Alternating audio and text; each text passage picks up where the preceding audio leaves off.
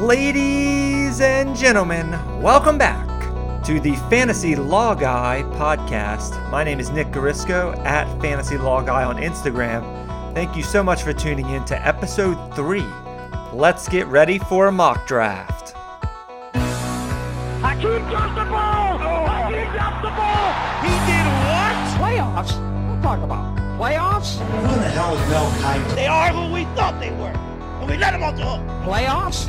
I just hope we can win a game. It's my quarterback. What the hell's going on out here? Cannot play with him. Cannot win with him. Cannot coach with him. Can't do it. Can't wait. You like that? You like that? Just keep it trickling the ball down the field, boy. I saw, son. I saw. Hello? You play to win the game. Hartley sends the Saints to the Super Bowl. That's right. Today's show is a special one. I'll be doing a live mock draft. We'll do it live. Okay. We'll do it live. Do it live. I'll write it and we'll do it live.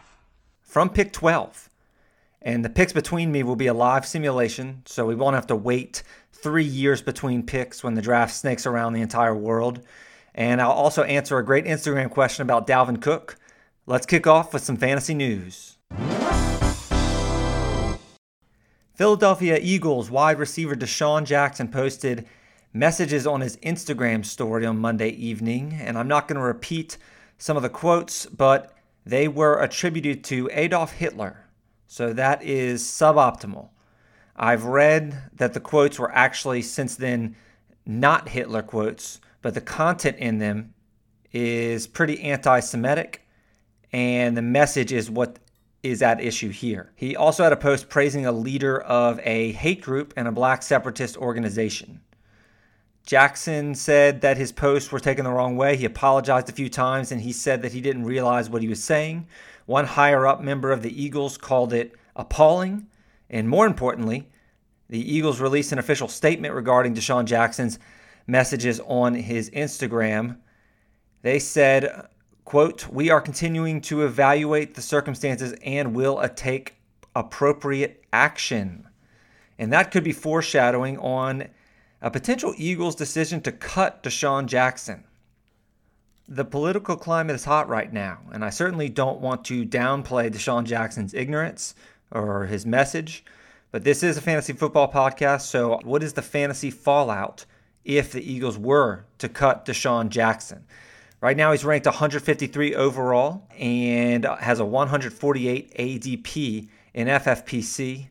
He's wide receiver 61 on Fantasy Pros Consensus Expert Rankings. He's kind of been a perfect best ball flyer because it's often hard to predict when DeSean Jackson's going to have those spiked weeks or whether he'll stay healthy. He did not last year. DeSean Jackson is 32 years old, but we saw in week 1 that he clearly has, when he is healthy, game-changing speed. He scored on bombs from 51 and 53 yards out in the opener against the Washington Redskins and hung an 8, 154, and 2-touchdown line on the Redskins on 10 targets. Unfortunately, he suffered a core and growing injury after 10 snaps in week 2.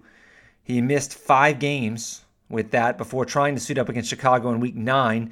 In that game, he caught 1 pass for 5 yards, and then he told the training staff they didn't feel right, and then he never suited up for the rest of the season. Jackson underwent surgery in November for a core muscle injury. DeSean Jackson's injury was a big part of the reason the Eagles' offense struggled down the stretch last season, but it wasn't just him. Alshon Jeffrey got hurt down the stretch. Weeks 11 through 18, Jeffrey was out. Nelson Aguilar was out as well. Obviously, DeSean Jackson was out. That left, I think J.J. Arcega-Whiteside was playing through an injury. That kind of left Greg Ward, ended up being this team's go-to receiver. So this is the secret weapon. The Eagles had to make an offensive philosophical shift where they featured their 2 stud tight ends and their running backs out of the backfield. I mean, that was their passing game. That was the only way Wentz could even move the ball. Alshon Jeffrey is fully expected to start the season on PUP. He'll probably miss at least 6 games. We can't reasonably rely on him to stay healthy, and neither can the Eagles. And his presence is actually a big deal for Carson Wentz. His splits without and with Alshon Jeffrey on the field are staggering. Alshon Jeffrey is very important to this Eagles offense. He has more real life significance than fantasy. But so is DeSean Jackson. You could argue the same for him because his speed has to be respected by defensive backs, and it creates space for guys like Zach Ertz, guys like Goddess Godair to take advantage of. And all of these injuries prompted the Birds to spend their first-round pick on Jalen Reagor out of TCU, who I expect to play behind Djax initially before eventually being his replacement. And that's definitely a big factor in this saga. Reagor would immediately step in as the Eagles' number one receiver. And even if he's raw and more of an athlete than receiver at this point, Reagor's 124 FFPC ADP will definitely shoot up, I think into the 90s or maybe even the 80s. Other somewhat obvious ramifications of a loss of Djax would be that Zach Ertz's cost would climb. He's kind of routinely being drafted as tight end 4 behind Kelsey, Kittle. Then there's kind of this gap, and then Mark Andrews, and there's another gap, and then Zach Ertz, and then there's a big gap between tight end 5, who's usually Darren Waller. That's how most drafts are playing out right now.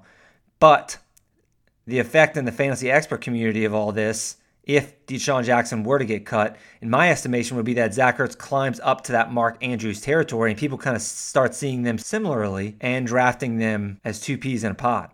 Another ripple effect I think we'd see is Carson Wentz sliding down rankings from quarterback 9 to 10 where he is now to quarterback 12-ish. And that's actually a huge deal because if you like Wentz and you want him on your teams this year, being quarterback 12 instead of quarterback 10 is massive because now if you're in a 12-team league, you have the luxury of waiting for everybody to take their quarterback before you take Wentz. There's a big difference in a 12-team league of being quarterback 10 and quarterback 12. That can buy you an extra round or two while you can wait on your quarterbacks as long as you beat people to the punch before they start taking their backups, which could be 3-4 rounds later after the 11th or 10th quarterback is taken. So potentially big ramifications there, even if Carson Wentz does move down 1 or 2 or 3 slots in the rankings and correspondingly the ADP.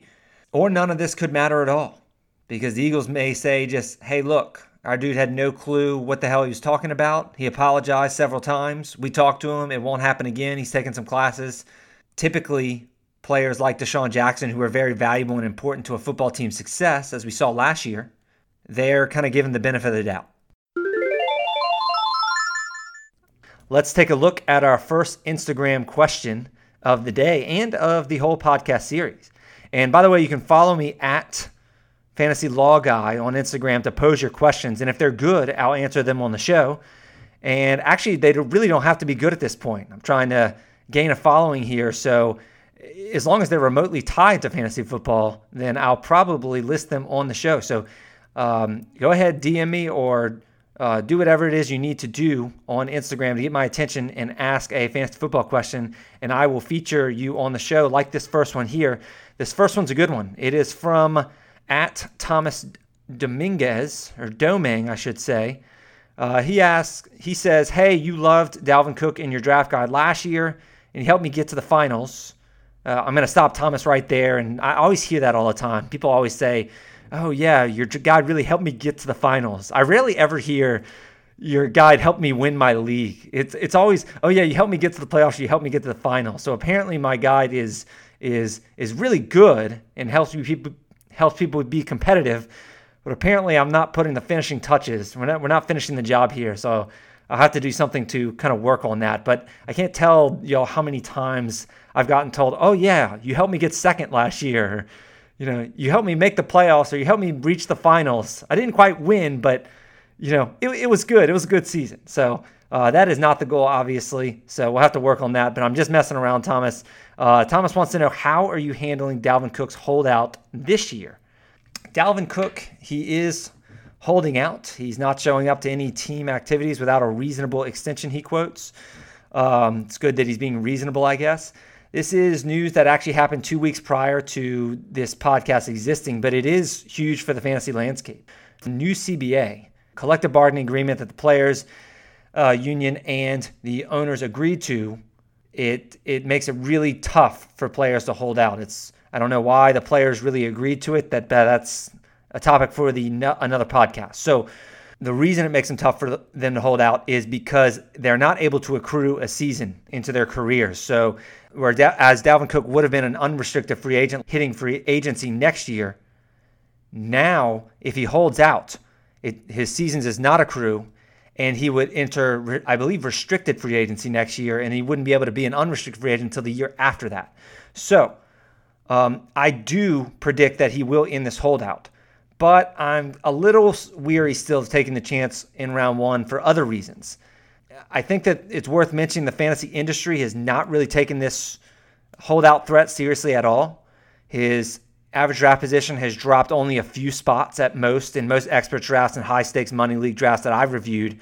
Cook was being drafted right after Christian McCaffrey, Saquon Barkley, and Who let the dogs out? Who let the dogs out? and Zeke. And his ADP overall was, I believe, 4.5 prior to this holdout. And now it's around pick 6.5, pick 7. So he's drafting a few spots. Maybe people are siding with Michael Thomas or Alvin Kamara over Dalvin Cook. But I think Thomas's question is whether I agree with that drop or not, and where would I draft him. And I do agree with the drop, and I'm actually a little even more bearish than most of the experts on Cook this year. I loved Cook last year. He was the 5th overall player on my board. There's something crazy like that, despite an ADP of like 17th overall. He was basically the poster boy of my draft guide, and I drafted him on like every single team except for one. And I still regret that. And I was a huge Dalvin Cook bounce back proponent. And a lot of the reasons that I took such a strong stance on Cook last offseason are still there. Cook is the talented focal point of a run-oriented team under the tutelage of a running game wizard, Gary Kubiak, who I've always bet on for fantasy football purposes. He's got this amazing zone blocking scheme dating back to the days where he worked under Mike Shanahan. We're talking Terrell Davis, Clinton Portis, Mike Anderson, Tatum Bell, Reuben Drones, Justin Forsett had that amazing year. Arian Foster, obviously multiple years in Houston, and now Dalvin Cook. And this is a proven system you want to be a part of for fantasy football purposes. Dalvin Cook also has the goal line role. He also has the receiving back role for a run-first team and with a very conservative, kind of defensive-minded coach in Mike Zimmer. So he has a lot of those things going for him, but he is not without red flags. My favorite thing about Cook last year really was how affordable he was, because he was going mid to late second round in a lot of leagues, because I think the public was scared of, and the experts alike were scared of his injury history. But last year was the time to bet on Cook, because he was able to almost play a full season where he was mostly healthy. And he had this breakout year. He kind of peaked statistically, in my opinion. And now the injury risk, he's being drafted, picks 4 through 7. But the injury risk that caused him to go around pick 17 last year, that has not disappeared. It's actually gotten worse and is an ongoing concern. Cook has not managed to make it through a full season, and he underwent 3 shoulder surgeries in college, and he encountered more shoulder problems down the stretch in 2019, as I mentioned. He also tore his ACL in 2017, and he missed 5 games with a hamstring strain in 2018. Again, these are all things that were making him cost-effective, affordable last year. But then the shoulder issues are problematic because it's an ongoing concern because he ended up ending the season not on injured reserve, but he ended the season with shoulder issues that he kind of played through because the Vikings were in the playoff run or in a playoff push. And I think Dr. Edwin Porras at FB Injury Doc of fantasypoints.com put it best, where he said, quote, "Objectively speaking, without surgery on Cook's left shoulder, it has a 50% chance of redislocating. And his right one is about 25% from past injury. With each re-injury, more damage is done. And with more damage done, the more likely shoulder surgery is. And surgery to repair either side is a 9-month layoff. So a season ender right there." That's what Dr. Edwin Porras said. I trust his take more than my own take from a player's health standpoint. That is problematic. That is very risky. When you draft Dalvin Cook, you're taking a huge, huge health risk. Yes, everyone with that much usage in round 1 is a health risk, technically. Christian McCaffrey getting over 400 touches, Saquon Barkley projected to get over 300 touches, same for Zeke. they're all health risks because they're getting the ball a lot. But fantasy football, like Matthew Berry says, is about minimizing the risk, especially in round 1 and 2, where you want to be conservative and get the foundation of your team. You don't want to be taking massive injury risk. Is there a bigger injury risk than Dalvin Cook in rounds 1 and 2? I'm not so sure that exists. You can also make the argument that Cook peaked statistically last season, where kind of everything went right for him until he had the shoulder issues. It was all great. He scored a lot of touchdowns, but I just can't see myself drafting him until the holdout ends, because the holdout just kind of adds a little bit more uncertainty there. And I think all the argument that the experts are using, well, no one should ever hold out in this new CBA, it kind of ignores the facts that players sometimes don't care. More specifically, running backs have ignored the advice of their agents or fans or whatever, the teams, recently. They've ignored better logic. Melvin Gordon's agent wanted him to sign last year, and he still held out. And it's kind of a fantasy fallacy to assume that a player or coach will do something just because it's rational, right? Like, how many times have people been burned on that? Good riddance. I almost got burned. The NFL doesn't always do, or players don't always do what's rational. Was what Le'Veon Bell did rational? I mean, that's a whole nother debate, whether he was right or wrong on that, but he missed the whole season. And a lot of people assumed that he was going to end his holdout there too, but he didn't. So don't get me wrong, I do believe that the Vikings are going to pay up. I do believe that they're going to re-sign Cook. I think they'll cave, but who knows how long that's going to take? What if it's not until September?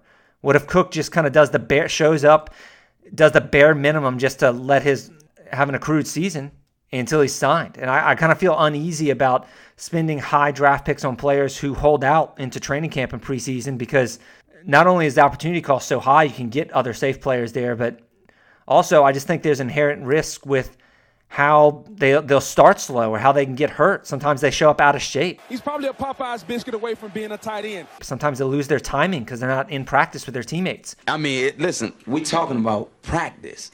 Not a game. We talking about practice. And it takes a little bit for them to get that huge role or to get back into shape.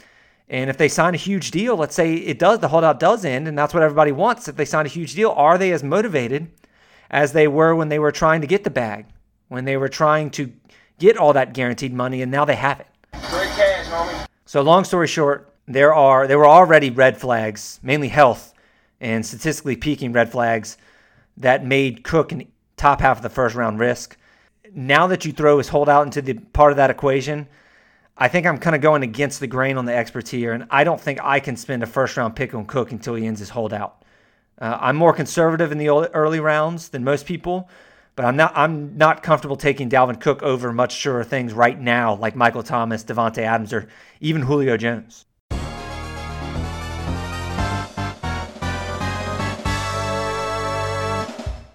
All right, it's time for our first mock draft of the fantasy football offseason. It's not my first. It is pretty early, though, and it might be my first mock draft actually picking at the 12 spot, last pick.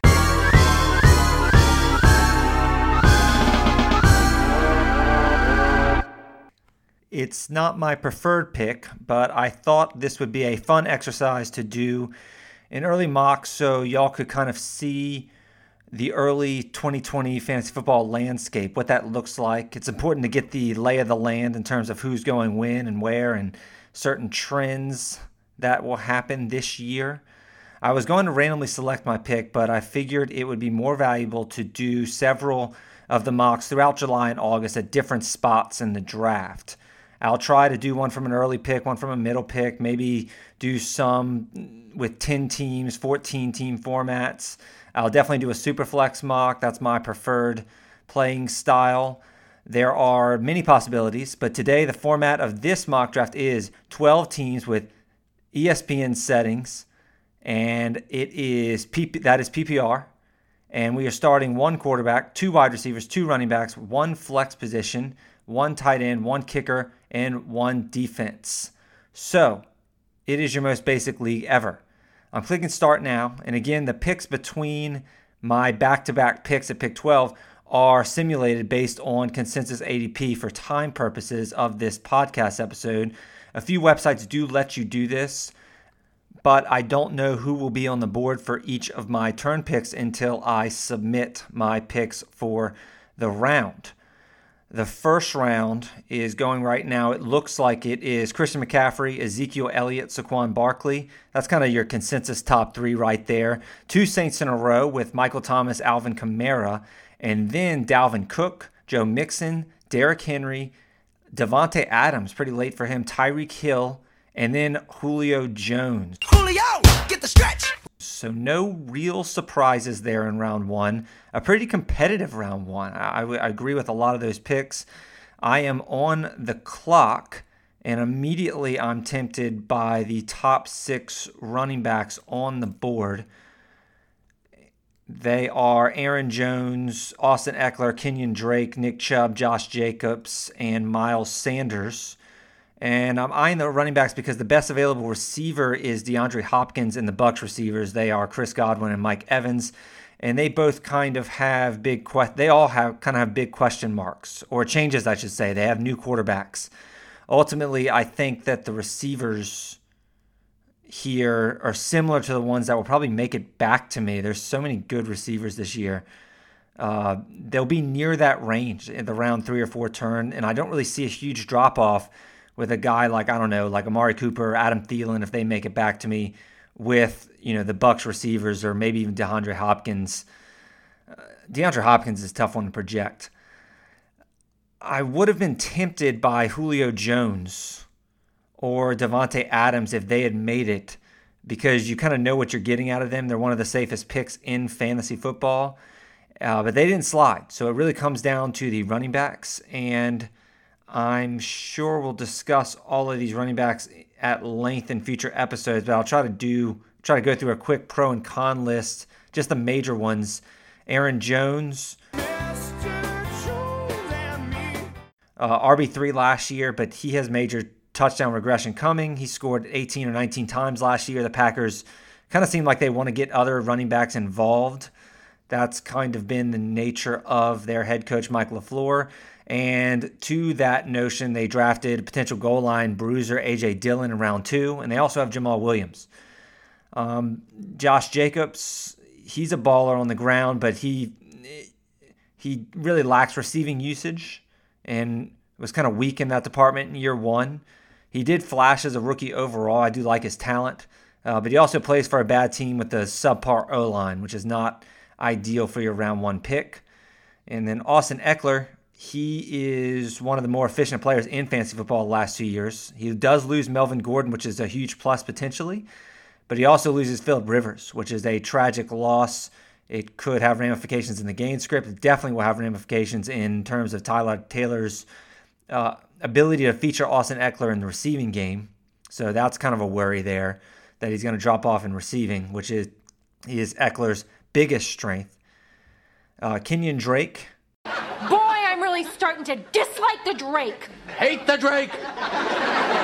He was a top 3 running back in the final 8 games after he was traded to Arizona last season. But while he does seem like a great fit for Cliff Kingsbury's fast-paced offense, drafting him in round 1 or 2 based on his situation really kind of has like a Damian Williams 2019 feel to it.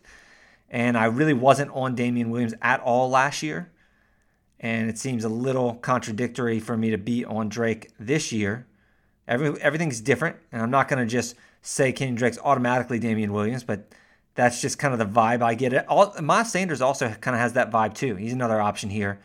And it's just hard for me to give first-round grades on players who are, quite frankly, not as proven as lead backs for more than a few games. And maybe it's because I've been burned in the past by guys like Jeremy Hill, Jay Ajayi, David Wilson in the top 3 rounds. But since then, I've really kind of played rounds 1 and 2 very conservatively. I mean, missing on your round 1 guy can really tank your season. I'm definitely on board with Matthew Berry's philosophy. You can't win your draft in round 1, but you can lose it. And Oh, Nick Chubb. I broke down the arguments for and against Nick Chubb at the end of round 1, so I'll spare you there. I'm going to take Nick Chubb and Josh Jacobs here. I believe in their talent, and I believe in their role, and they both appear to have the goal line role, which I really like. And I love drafting players whose team kind of needs them to be good, right? Like they're relying on them to be good. If that team, if the Raiders, if the Browns are going to be competitive, if they're going to make a playoff push, if they're going to be good this year, they need those running backs, Chubb and Jacobs, to excel. They need to be feeding them the ball. My only hesitation with Jacobs and Chubb is their lack of receiving game usage. This is a PPR format. I really like my running backs to catch passes in PPR formats, but again, these options seem a little safer than the other options, and I'm just going to hope that Josh Jacobs at least improves in the receiving area. I don't think Nick Chubb will, as long as Kareem Hunt's there. Okay, let's move on. Hold on.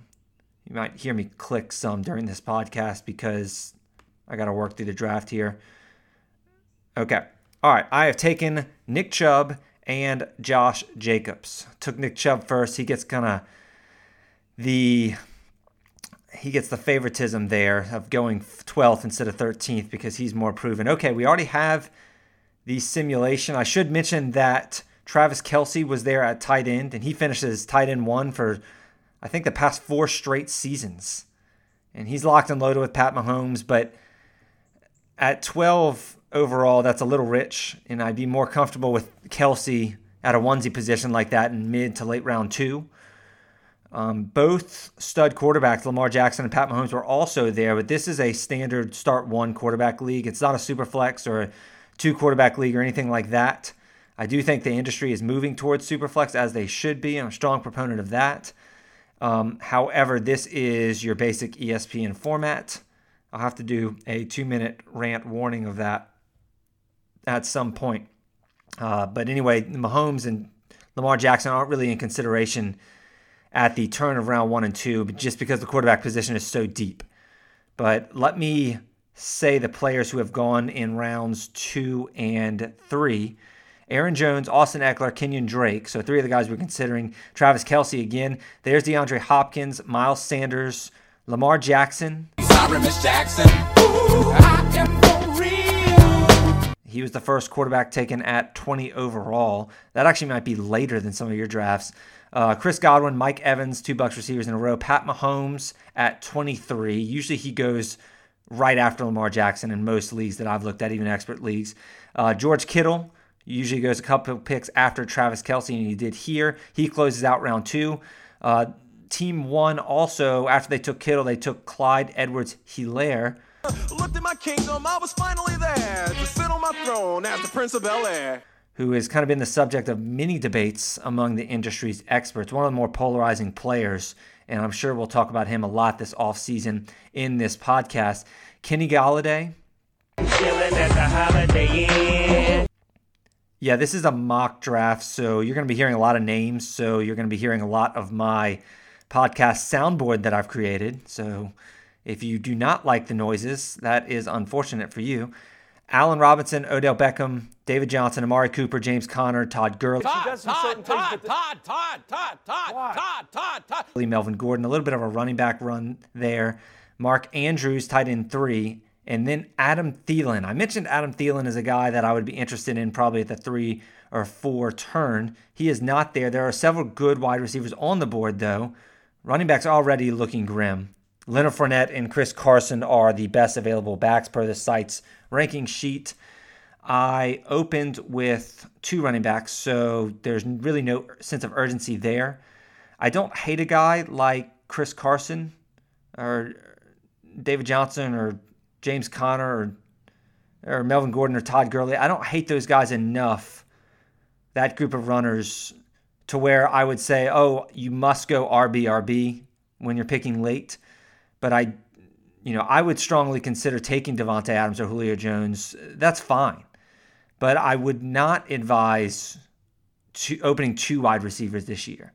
And that's only because they are usually safer picks, but that's only because the wide receivers available in rounds 3 or 4 are amazing. And if you look at them right here, or I'll tell you about them right here, the ones available for me, and this is at the end of round 3 too, not even the beginning of round 3 or the mid, this is the end, and pick 36.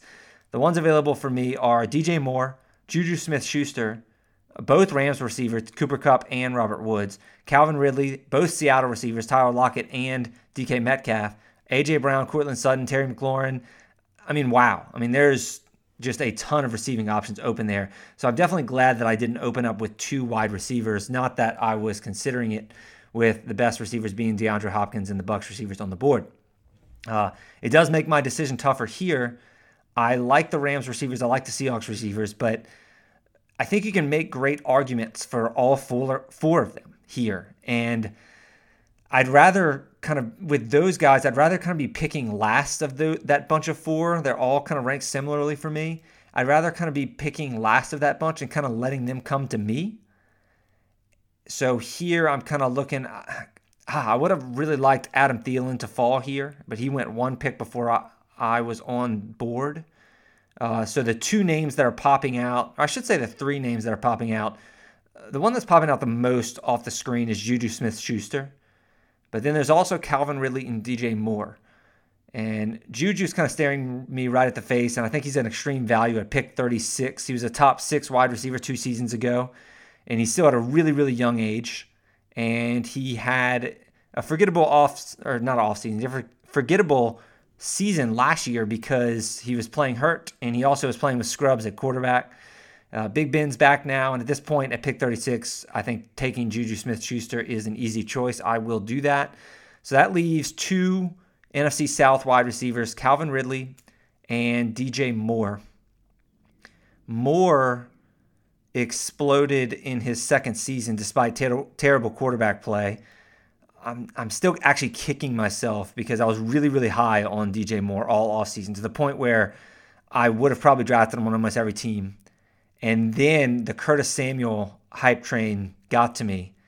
And as the drafts came closer to mid-August, as most of my League of Records were, I wanted to push them closer and closer to each other in ADP, and that meant sliding DJ Moore down, but it mainly meant sliding Curtis Samuel up because I thought they were going to finish similarly, and they did not.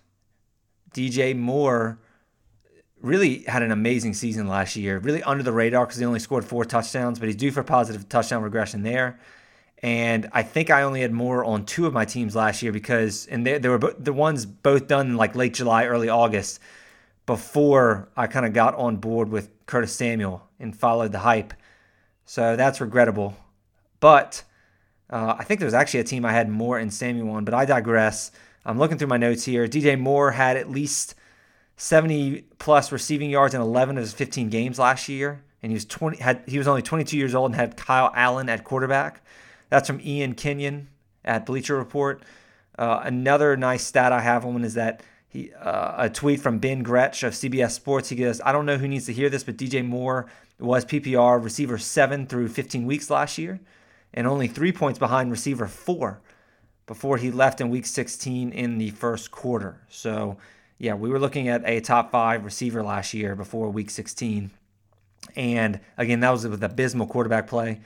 Moving on to Calvin Ridley's pro argument, what makes him an exciting pick is that, and you'll hear it cliche over and over again, he reminds everyone of this year's Chris Godwin, because just like Chris Godwin last year where they lost Adam Humphries, where they lost Deshaun Jackson, and there was more of a role for him, Austin Hooper's gone in Atlanta. Mohamed Sanu is also gone in Atlanta.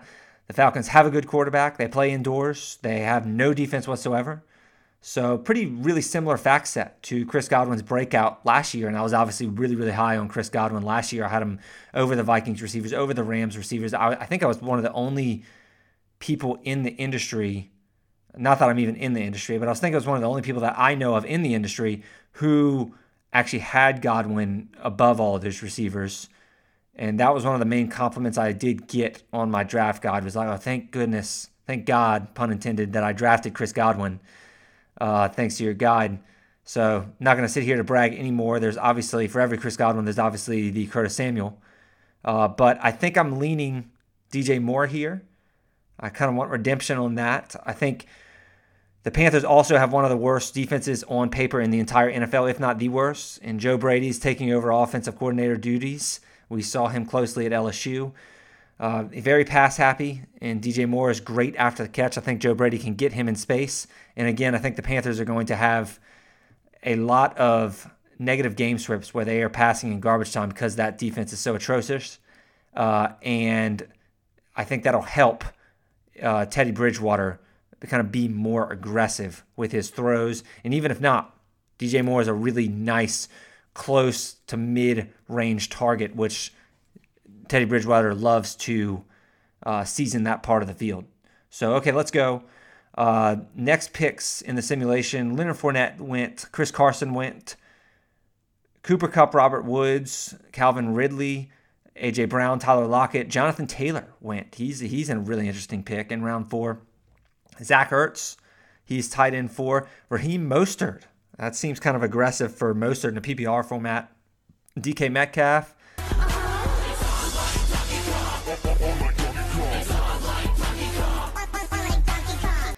Le'Veon Bell, T.Y. Hilton, David Montgomery. Ew, David. Oh, yay, David. Cam Akers, Cortland Sutton, Dak Prescott, quarterback 3 right there. That would make Matthew Berry proud. Scary Terry McLaurin, Devin Singletary, Keenan Allen, Mark Ingram, DJ Chark, and now I'm on the clock again. It's the second time in a row where a receiver that I would have considered for my pick, or for one of my picks, went off the clock right before me. And the first one is Thielen. This one's DJ Chark. He would have been an option here for sure. It's always important to keep, kind of a side note here, it's always important to keep track of these onesie positions like quarterback and tight end. And I've noticed it's actually really easy to do so when I'm reading these picks out loud. I might try to invoke that strategy when I'm doing my actual drafts. But it's important because these runs at these onesie positions where you start one of these players, quarterback and tight end, are very important because you want to time those, especially if you're at the ends like I am. It's difficult to predict when those runs may occur. So if you're kind of set on, a certain quarterback or maybe 2 or 3 quarterbacks that you really like, you have to time those runs well and maybe reach for them because you're waiting 23 picks in between your picks. And same for your tight ends. And tight end is even more pressing because the position is always more thin than quarterback. So it's important to kind of keep track of where the quarterbacks and tight ends go in your drafts, and that's especially the case if you're on the ends. At tight end, Darren Waller is on the board. He's attractive. He's tempting. But I think I at least have to get one running back here. Right now I have 2 running backs, 2 receivers. There's really nothing. There's already really not a lot left at running back. Jordan Howard is available. DeAndre Swift, Damian Williams, Sonny Michel, Kareem Hunt, J.K. Dobbins. These are the types of backs. I mean, it's ugly. These are the types of backs that are available. And wow, I mean, we're only in round 5, at the end of round 5, but still, that's pretty crazy.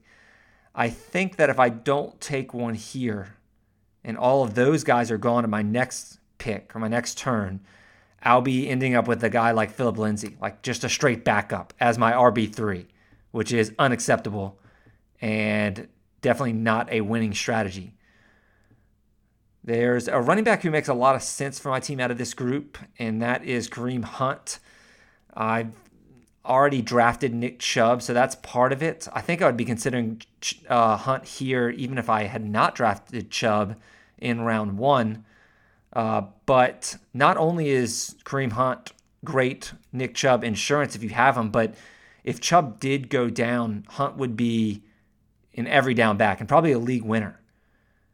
But he also kind of has standalone ability in a full point PPR format like this because both of my top 2 backs don't catch passes, Nick Chubb and Josh Jacobs, and that's kind of all Kareem Hunt does. So there's talks of even him using or being utilized as the Browns' 3rd receiver. So I'd probably pick Hunt here even if I didn't have Chubb, but I do have Chubb, which makes him an even more attractive pick. So I'm going to take Kareem Hunt here. I like kind of diversifying running backs. Like if I end up getting 2 running backs that don't catch passes, I like the fact that my 3rd running back does catch passes. Kind of gives you a different type of feel and a different type of floor and a new variable you can play with where you aren't so reliant on game scripts. At wide receiver, Jarvis Landry is top rated for my 6th round pick. Let's see. Stephon Diggs is there. Devontae Parker is there. AJ Green is there. Julian Edelman now with Cam Newton. Tyler Boyd. I don't really know what to think of the Cincinnati receivers. They're tough because Boyd put up some pretty good numbers last year. A lot of it was in garbage time. A lot of it, obviously, with poor quarterback play, but AJ Green was gone, and now he's back. They also drafted T. Higgins. They also did not really use Joe Mixon in the first half of the season, but they fed him like a bell cow in the second half. And then, obviously, Joe Burrow is there now, rookie quarterback. So it's kind of tough to get a feel. I didn't even mention John Ross. John Ross missed a large portion of the season, but he was electric in weeks 1 and 2 before getting hurt. So the Bengals actually have an amazing foursome receiver set there, but it's tough to predict them from fantasy purposes, so I'm not going to go with A.J. Green or Tyler Boyd here. Stephon Diggs, new guy in Buffalo. Josh Allen's his quarterback now. Edelman is attractive with Cam Newton in the fold, and he's kind of always been a PPR monster. Edelman, I don't know if I said this already, Edelman was receiver 7 last year despite kind of gutting it out and playing through a number of injuries down the stretch. A lot of people don't realize, at least I didn't realize before I started game logging, that Julian Edelman was receiver 7 last year. Devontae Parker, he finished really strongly with Ryan Fitzpatrick, and he was actually wide receiver 4 over the second half of the season. When he really turned it on, Preston Williams got hurt, but the whole offense for the Miami Dolphins really kind of turned it on, mainly Ryan Fitzpatrick. And they didn't have a running game. They didn't have a defense. So really Parker was the focal point of their offense. But this was a breakout that people were waiting on for like 20 years. There's definitely a question with whether Tua Tagovailoa is going to start games for Miami this season. And that could kind of be a hit for Parker's fantasy stock. But I'm going to take Parker here, actually, and hope that he parlays his strong finish into 2020 success. And that leaves me balanced, which I love. 3 running backs, 3 wide receivers through 6 rounds. DeAndre Swift went next. Jarvis Landry, Darren Waller. Darren Waller's tight end 5 at 64 overall. Pretty late for him, actually. I sometimes see him go in the 50s, late 40s. Stephon Diggs, Kyler Murray at QB4. That's also later than usual. AJ Green, Will Fuller, Deshaun Watson at QB5. Marquise Brown, Sony Michel, Julian Edelman, Russ Wilson at the turn. There is nice value there. Evan Ingram, tight end 6. Damian Williams, J.K. Dobbins, Tyler Boyd, Deontay Johnson, Michael Gallup. Giddy up. That seems pretty late for Gallup. Josh Allen, quarterback 7. Who's gone? Deebo Samuel. Oops. Guess simulation didn't really take into account the injury. Or maybe they did. Maybe it's factored in. I guess he was going a little bit earlier than this. Brandon Cooks. And then Tyler Higbee. I think tight end 7 was the tight end and player who went before my pick. Bam, it is my turn. We definitely saw a bit of a quarterback run, so I missed out on the top quarterbacks. That's okay. I'll probably wait even longer. Matt Ryan is kind of tempting because he's always going to throw for 4,000 passing yards, 25 touchdowns. I mean, that's it at minimum. But I'm not going to reach for Matt Ryan because there's just so many available quarterbacks in this format. I'm actually a little afraid. My main thought process right now is I'm a little afraid that the tight end run may occur. Tyler Higbee just went 1 pick before me, but also Darren Waller went in that sequence, and so did Evan Ingram. And I'm a little nervous that if I wait on tight end, I may be sweating out a guy like Jared Cook or Hayden Hurst. I really don't want to have to reach for a guy like Austin Hooper, Mike Gesicki, or Noah Fant. So yeah, I'm gonna do it now. I think a lot of people could argue maybe Jared Cook is a reach. That's at pick. No, not so much. Pick 84 overall. Not so much a reach, actually. This is about where he should go, maybe even higher. I was thinking, I guess the draft goes by so fast when you're simulating that it feels like it's early, but it's actually not. Pick 84 is actually pretty good value for Cook, and I'm getting him at tight end 8. So, yeah, I feel good about that. I'm going to go Jared Cook, and let me pull out some numbers real quick to get some analysis here. Yeah, he finished strongly last season with Drew Brees at quarterback. And here's my game logging numbers. Final 9 games with Drew Brees, weeks 10 through 18, and that's including playoff games. I always include playoff games in the sample because it just increases the sample size, which helps with more accurate predictions. So this was the final 9 games, which includes one playoff game against the Vikings. We won't talk about that game. But in those 9 games, he had 43 targets, 33 catches, 591 yards. Pretty good for 9 games. Very good, actually. 7 touchdowns, which was awesome for 9 games. And that was 65.6 receiving yards a game. And he also had 14.9 points per game, and that would have been tight end 2 if you extrapolate that over to a full season behind Travis Kelce. Would have even beaten Kittle. So, although Kittle was a little banged up last year. So, yeah, I'm pretty happy with that Jared Cook pick. The only issue, of course, there's always negatives. There's always downsides for every player. The argument against Cook is that the Saints added some target competition when they brought in Emmanuel Sanders. And Alvin Kamara definitely had a down year in terms of touchdowns. He's usually kind of a beast in the red zone, and he was not particularly good in the red zone last year. And that could, a lot of those touchdowns that Cook scored may go to Kamara next year. And Michael Thomas is obviously a ball hog enough to prevent Cook from ever really taking over as, maybe having a Travis Kelce-like season. So I do think he's head and shoulders the best tight end available at pick 84 overall. But it also looks like I'm going to be streaming quarterback here unless I take Matt Ryan here. I don't really love the idea of taking quarterback and tight end and then missing out on some of the running back receiver value. Who is on the board? Some of these running backs are still starters for their team. I feel better about my wide receivers, Juju Smith-Schuster, DJ Moore, and Devontae Parker, than I do about my running backs. So I want to take a running back here. Again, some starters on the team. No, actually, Sony Michel's gone. Ronald Jones is on the board. Jordan Howard's on the board. Darius Geis is on the board. They are starters for their team, early down roles. Not really much in the receiving games. I think that I need to be patient with quarterback because if I bypass on one of these 3 running backs right here, these starting running backs, I'm going to end up with a pure backup like Gio Bernard, or I mentioned Philip Lindsay earlier, Marlon Mack.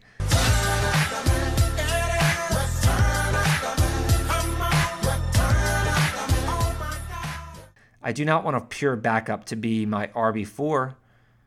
I may need their value during a bye week, or if one of my starters goes down, I may need that safety, that floor that they're going to get. At least I know these starters are going to get touches. Ronald Jones seems like the most appealing of the group to me because he's kind of that boomer bust option there. Probably the least safe of all the running backs available. But he kind of has double-digit touchdown upside, assuming he fends off rookie Keyshawn Vaughn. Jones, Darius Geis, Jordan Howard, they all do nothing at receiver. I'm going to take the guy who actually gets the most touches of the bunch, or at least I think will get the most touches of the bunch. And I'm not particularly high on him. I've actually talked about him a little in episode 2. But I do have clarity on what his role is, and that's an early down runner. Matt Breida is going to play passing downs in Miami. Oh, by the way, I'm talking about Jordan Howard. And that's, that established role is kind of what I'm looking for in this pick. Kind of a volume-based starter that I can plug into the flex in favorable matchups in case one of my guys gets hurt. Jordan Howard, Dolphins lead back. Chan Gailey, their new offensive coordinator, has had successful running games in the past. Howard's the pick, along with Jared Cook. Let's move along. Marvin Jones, See, I'm starving like Marvin, girl. Duke Johnson, Matt Breida, just talked about him. Keyshawn Vaughn, Ronald Jones, them two. Zach Moss, Darius Geis, Hunter Henry, Tony Pollard, CeeDee Lamb, Darius Slayton. Matt Ryan finally went 99th overall. Pretty late for him.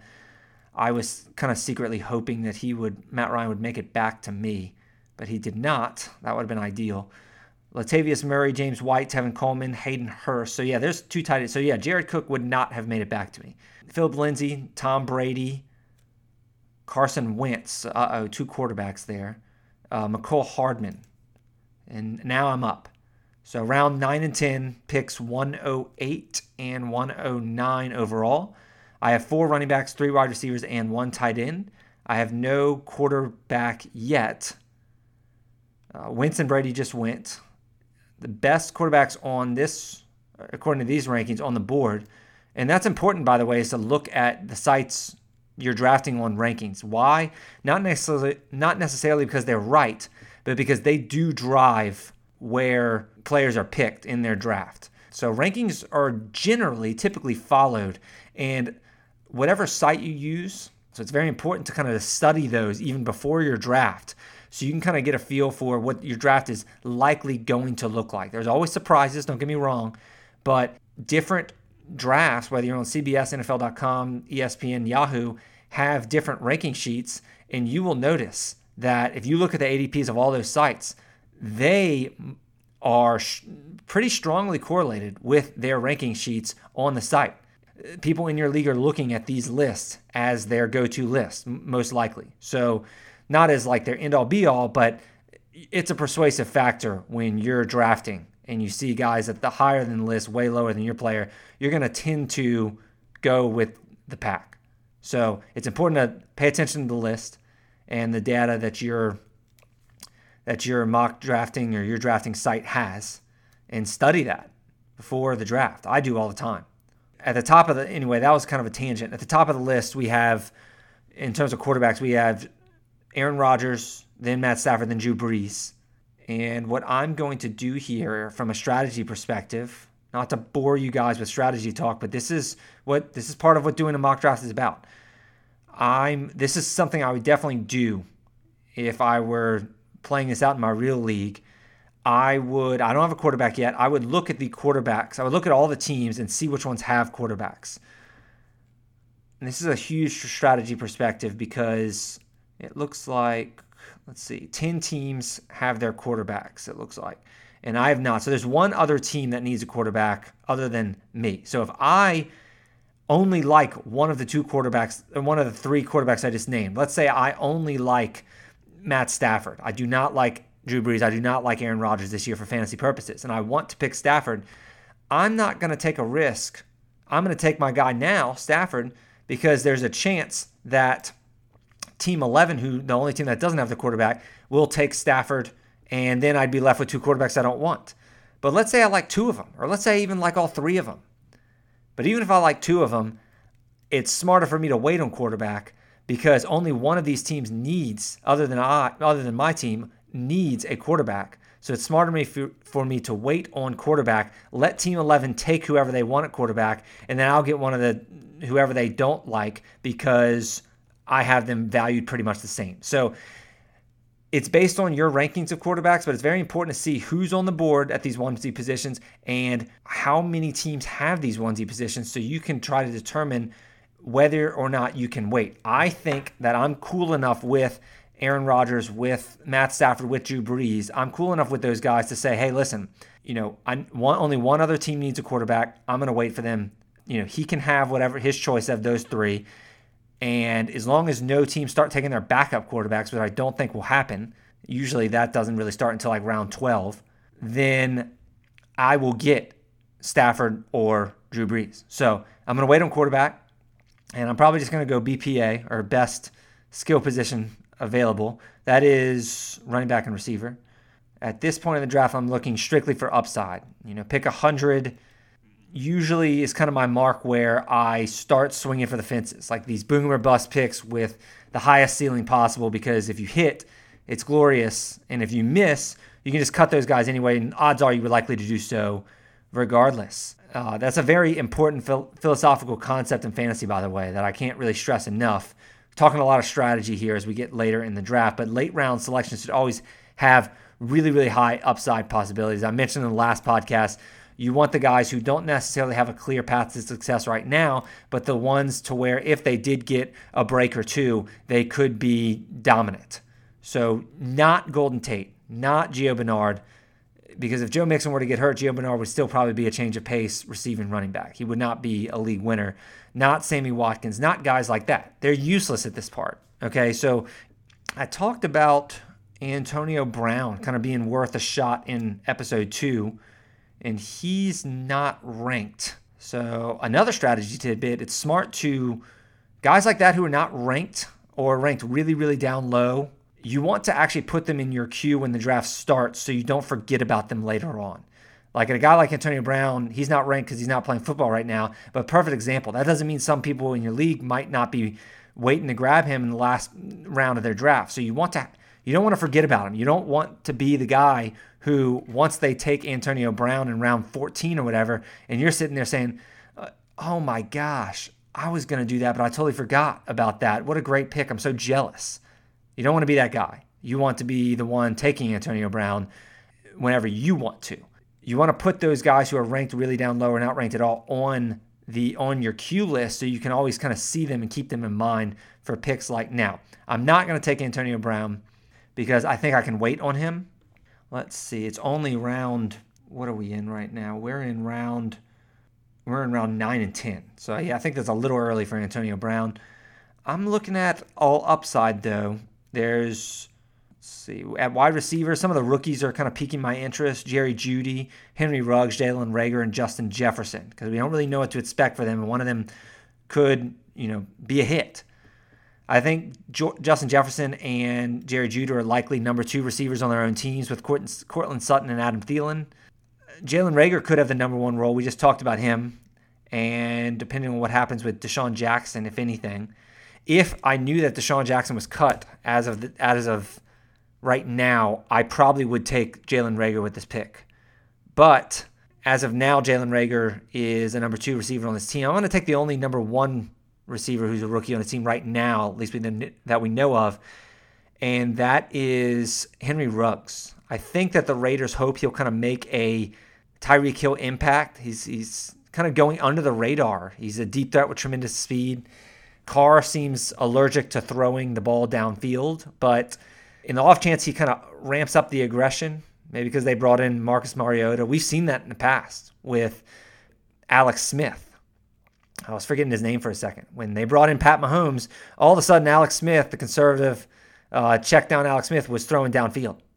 Maybe Derek Carr has some sort of a revelation. He sees Marcus Mariota, or he sees that he's on the chopping block. Maybe he'll see Henry Ruggs. He could be a game changer, and he definitely has a clear path to target. So I'm going to take Ruggs here. At running back, I'm going to speed this up real quick. There's really only pure backups and handcuffs available. In fact, even Tony Pollard, probably the best handcuff in fantasy football, he's gone. But there is one handcuff I really like, and that is Alexander Mattison, because I just talked about how you want guys who, if one of the breaks goes their way, he'd be a star. And that is Alexander Mattison. He'd probably be a top 12 running back if Dalvin Cook either got hurt, which he has a tendency to do, and Dalvin Cook's also holding out. So that makes Alexander Mattison a pretty attractive pick. So I'm going to go with Alexander Mattison and Henry Ruggs here. Okay, this next turn is going to be my final turn. I was running out of time here. The defenses have started to go. This is pick 132 and 133 overall. Let's see. Oh, wait, let me read the picks real quick. Patriots defense, Niners defense, Steelers defense, all gone. They didn't go in a row. I'm just kind of seeing, they have different colors, so I'm just kind of seeing where they went. Boston Scott went, Darrell Henderson went, Marlon Mack.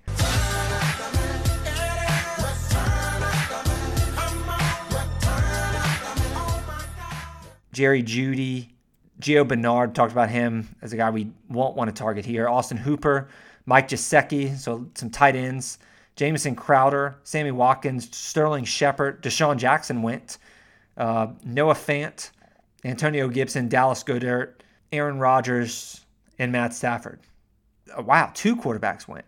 So I thought that only one team... somebody took their backup. So somebody took their backup quarterback. So yeah, now it's probably time. When somebody starts taking your backup and the guy you like, or one of the guys you like is still on the board, it's probably time to execute there. So Drew Brees was that one of those 3 quarterbacks, Stafford, Rodgers, or Drew, that ended up falling. He's the one that is the lost puppy who's still on the board. I will happily secure Drew Brees. I will gladly take him there. That is a steal at pick 132. Quarterback 13. So, and then I'll wind this up with taking the Bills defense in round 12. I'll show some defenses some love probably in a real draft, I probably would have taken Jalen Reagor there and then considered defense in round 14 or 15. But I'll just take the Bills defense right here because some have already gone off the board. Yeah, we are done. My final team, quarterback Drew Brees. Running backs are Nick Chubb, Josh Jacobs, Kareem Hunt, Jordan Howard, Alexander Madison. Receivers, Juju Smith-Schuster, DJ Moore, Devontae Parker, Henry Ruggs. Tight end, Jared Cook, and the Bills defense as my defense. Didn't take a kicker, didn't have time for all that. Finding the sweet spots to take quarterback and tight end that's key when you're on the end of the draft. I mean, because you have to wait so long in between picks, you have to continually scan the draft to try to predict when these runs of these onesie positions will occur. And you kind of make calculations whether you can wait on those spots based on who you like on your board. And for me, it ended up working out pretty well. I kind of got lucky actually with Jared Cook. I don't know what I would have done at tight end. I probably would have punted the position had I missed on Jared Cook. So I kind of got lucky he fell to me. But with Drew Brees, that was just smart strategy right there where, we waited on quarterbacks. I liked 3 of them on the board. There was only one team that needed a quarterback left. And, 2 ended up going, but Drew ended up still being there. So it's important to time those onesie position runs there and keep track of them on the ends of your draft. So let that be one of the takeaways from this mock draft. I hope that you learned something. I hope that you learned a lot here. And I hope it was helpful or entertaining. I hope y'all enjoyed it. All right, real quickly, let's get to our fantasy nugget of the show. This one is brought to you by Jared Smola at SmolaDS of DraftSharks.com. Here it is. Jarvis Landry has finished as a top 19 PPR wide receiver in 5 straight seasons. His average draft position right now, receiver 32. That's it. That is the nugget.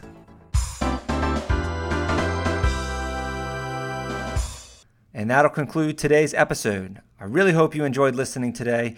Please, please, please subscribe to this podcast. Give me a 5-star rating if it's within your heart on Apple Podcasts or Spotify. You can also follow me on Instagram at FantasyLawGuy, and you can pose your fantasy questions there, and I'll answer them on the show like we did with Thomas today. Thank you so much for tuning in. I leave you with this in honor of the live draft conducted today. What is for credits? I don't know what that means, to play us out. What does that mean? To end the show? Yeah. All right, go. In 5, 4, 3. That's tomorrow, and that is it. In 5, 4, 3. That's tomorrow, and that is it for us today. And we will leave you with I can't do it. Okay. We'll do it live. Okay.